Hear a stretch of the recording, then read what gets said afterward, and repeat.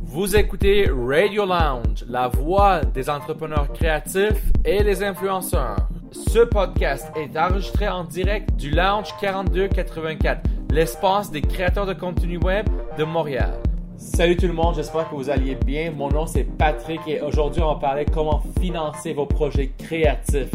Et là on parle plus en particulier du plateforme qui s'appelle Patreon. Mais qui d'autre pour présenter cette belle plateforme que quelqu'un qui l'utilise à quotidien et qui fait sa vie avec ça que Pascal de la chaîne Him and Him. Donc Pascal, si tu peux prendre la parole et te présenter. Oui. Alors bonjour tout le monde. Pour ceux qui ne me connaissent pas, mon nom c'est Pascal et je suis le créateur de la chaîne YouTube Him and Him, où est-ce que je vlog avec mon chum Brian, puis on fait des challenges, on fait des vidéos où est-ce qu'on conseille soit des vidéos qui sortent dans le milieu ou toutes sortes de choses. Ça, c'est la chaîne où est-ce que je suis le plus connu, mais j'ai aussi plusieurs autres chaînes que je dirige anonymement, qui eux aussi ont un succès différent. Je fais ça à temps plein depuis le début de cette année. Cool. Fait qu'aujourd'hui, avec Pascal, on va parler de Patreon. Combien de personnes ici connaissent Patreon? Yeah. Fait que, peux-tu parler un petit peu de c'est quoi Patreon? Oui. Donc, pour ceux qui ne connaissent pas c'est quoi Patreon, c'est un site de financement participatif qui a été créé par un artiste, un musicien, qui cherchait une méthode pour être payé pour ce qu'il faisait et de pouvoir vivre de son art. Parce qu'on s'entend aussi, particulièrement depuis le apocalypse qu'on a subi avec YouTube, que c'est pas YouTube en tant que tel qui va pouvoir permettre de vivre à temps plein de ce qu'on fait sur YouTube avec notre chaîne. Patreon, ce que c'est, en gros, c'est un site où est-ce qu'on se crée une page, puis on publicise cette page-là à nos fans, à notre audience, et les personnes qui suivent votre contenu peuvent payer un montant qui, chaque mois, va être déduit de leur compte, puis qui va être directement déposé dans votre compte PayPal que vous allez pouvoir utiliser pour produire de nouveaux contenus. Puis en échange du montant que vos fans vont vous donner à chaque mois, vous allez pouvoir leur donner quelques récompenses selon le montant qu'ils donnent. Fait qu'on pourrait dire, admettons, pour 5$ par mois, bien, vous allez avoir votre nom de crédité à la fin d'une vidéo, vous allez avoir un shout-out au début. Pour 10$, je vais vous envoyer un message privé, je peux vous envoyer une lettre par la poste. Si vous êtes en photographie, ça peut être une photo qui n'a pas été publiée encore, un imprimé. Il y a toutes sortes de manières que vous pouvez faire pour que vos fans soient récompensés pour le montant qu'ils donnent, et c'est vous qui avez la liberté de choisir le montant et ce que vous allez donner en retour. Et surtout, ça joue un grand impact sur ta vie et aussi en même temps ta chaîne et tout? Oui, ben en fait, comme je disais au début, oui, Him and Him, c'est celle que je suis le plus connu, mais j'ai fait aussi une web-série sur 2 ans qui a été complètement financée par une page Patreon. Parce que l'avantage avec ça, c'est que vous pouvez avoir plusieurs pages selon tout ce que vous faites. Vous pouvez créer toutes sortes de contenus, des pages YouTube différentes et avoir une page Patreon pour chacun. Et puis, vous pouvez même faire du travail anonymement et être récompensé pour. Puis grâce à ça, en fait, si j'aurais pas eu Patreon, j'aurais pas pu créer ce que j'ai pu créer avec la qualité que je voulais mettre dedans. Puis, comme je disais, c'est grâce à ça que je suis maintenant temps plein sur YouTube. Et puis, j'ai pas le stress de devoir me demander à la fin de chaque mois, il faudrait que je trouve un autre brand deal, ou YouTube paye pas assez, ou le montant que YouTube va me donner ce mois-ci, c'est vraiment pas assez. Juste pour savoir, je sais que j'ai parlé que les chiffres sont pas tous, mais juste pour que les gens sachent, combien d'abonnés que tu as sur YouTube? Avec Him and Him, je suis rendu à 45 000. Si on combine toutes mes chaînes, je suis au-delà de 100 000 abonnés. Bon. Donc, comme vous voyez, 45 000 et Pascal est capable de faire une vie avec ça. Juste avec Patreon, qui est comme une des 24 façons pour faire de l'argent sur les réseaux sociaux. Fait que c'est assez intéressant. Fait que c'est pas la fin du monde. Puis comme vous voyez, Patreon n'est pas seulement pour YouTube et une base d'abonnés. Vous pouvez avoir Patreon pour toutes sortes de projets créatifs, incluant des projets artistiques. Il y a des gens qui vont vous supporter en créant de la musique, créant de l'art et tout ça. Fait que vous pouvez vraiment avoir différents projets artistiques ou créatifs et vous faire financer pour ça par des gens qui vous supportent, que ce soit des fans ou même des gens qui adorent vos arts. Fait que c'est vraiment ouvert à tous. On va passer un petit peu aux périodes de questions avant d'aller à la deuxième partie de cette conversation-là. Est-ce qu'il y a des gens ici qui ont Patreon? OK. Est-ce que ça marche bien pour vous? Non? Parce qu'il y a sûrement une technique pour faire... il y a du travail à faire derrière ça. Tu peux pas juste avoir un Patreon et te faire payer, non? Non. Fait que tu peux donner un petit aperçu?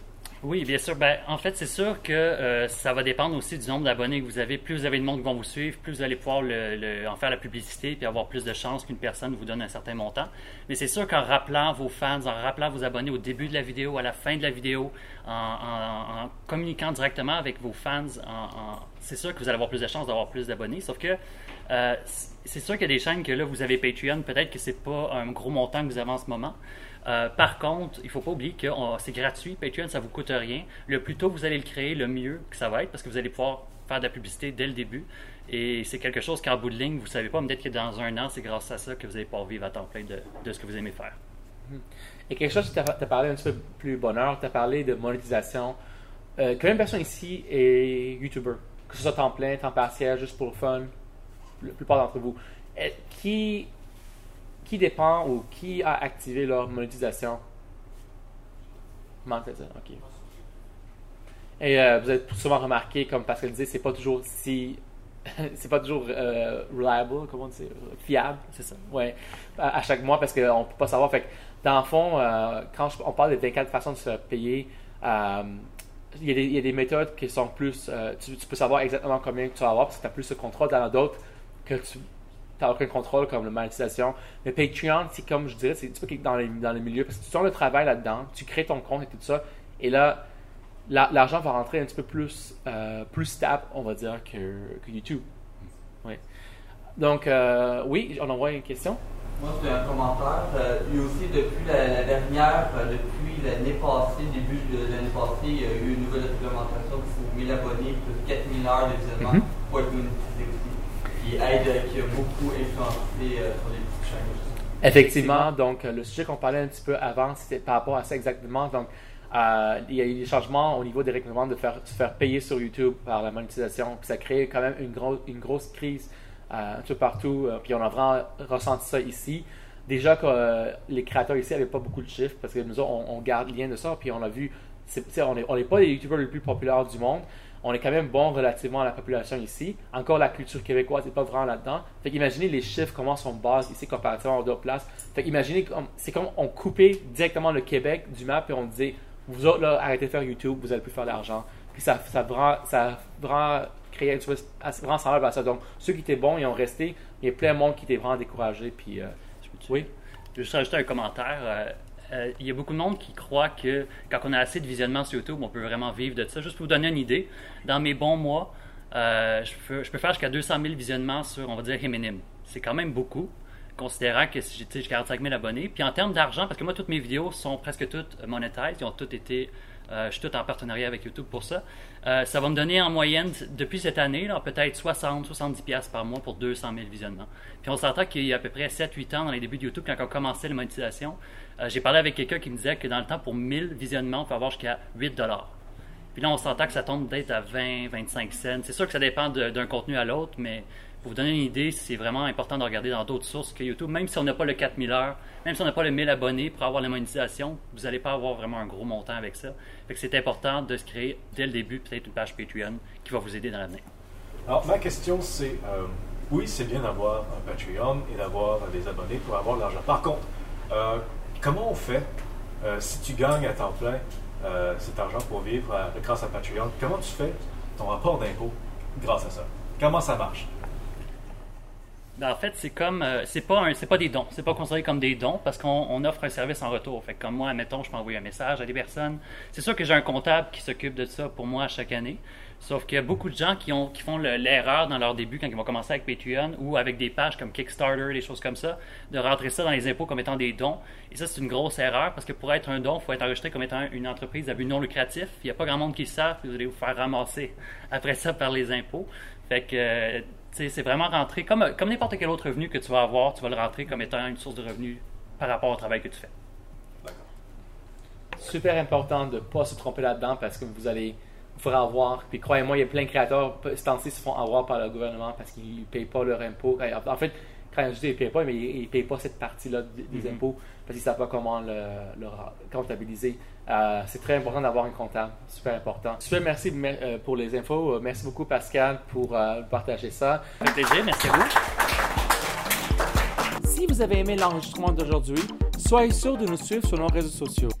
Ainsi, pour trouver toute information pertinente liée aux créations web, visitez notre site web creatorhq.org. QG des créateurs est une communauté de créateurs web de Montréal et aussi partout dans le monde. Devenez membre avec nous, c'est gratuit.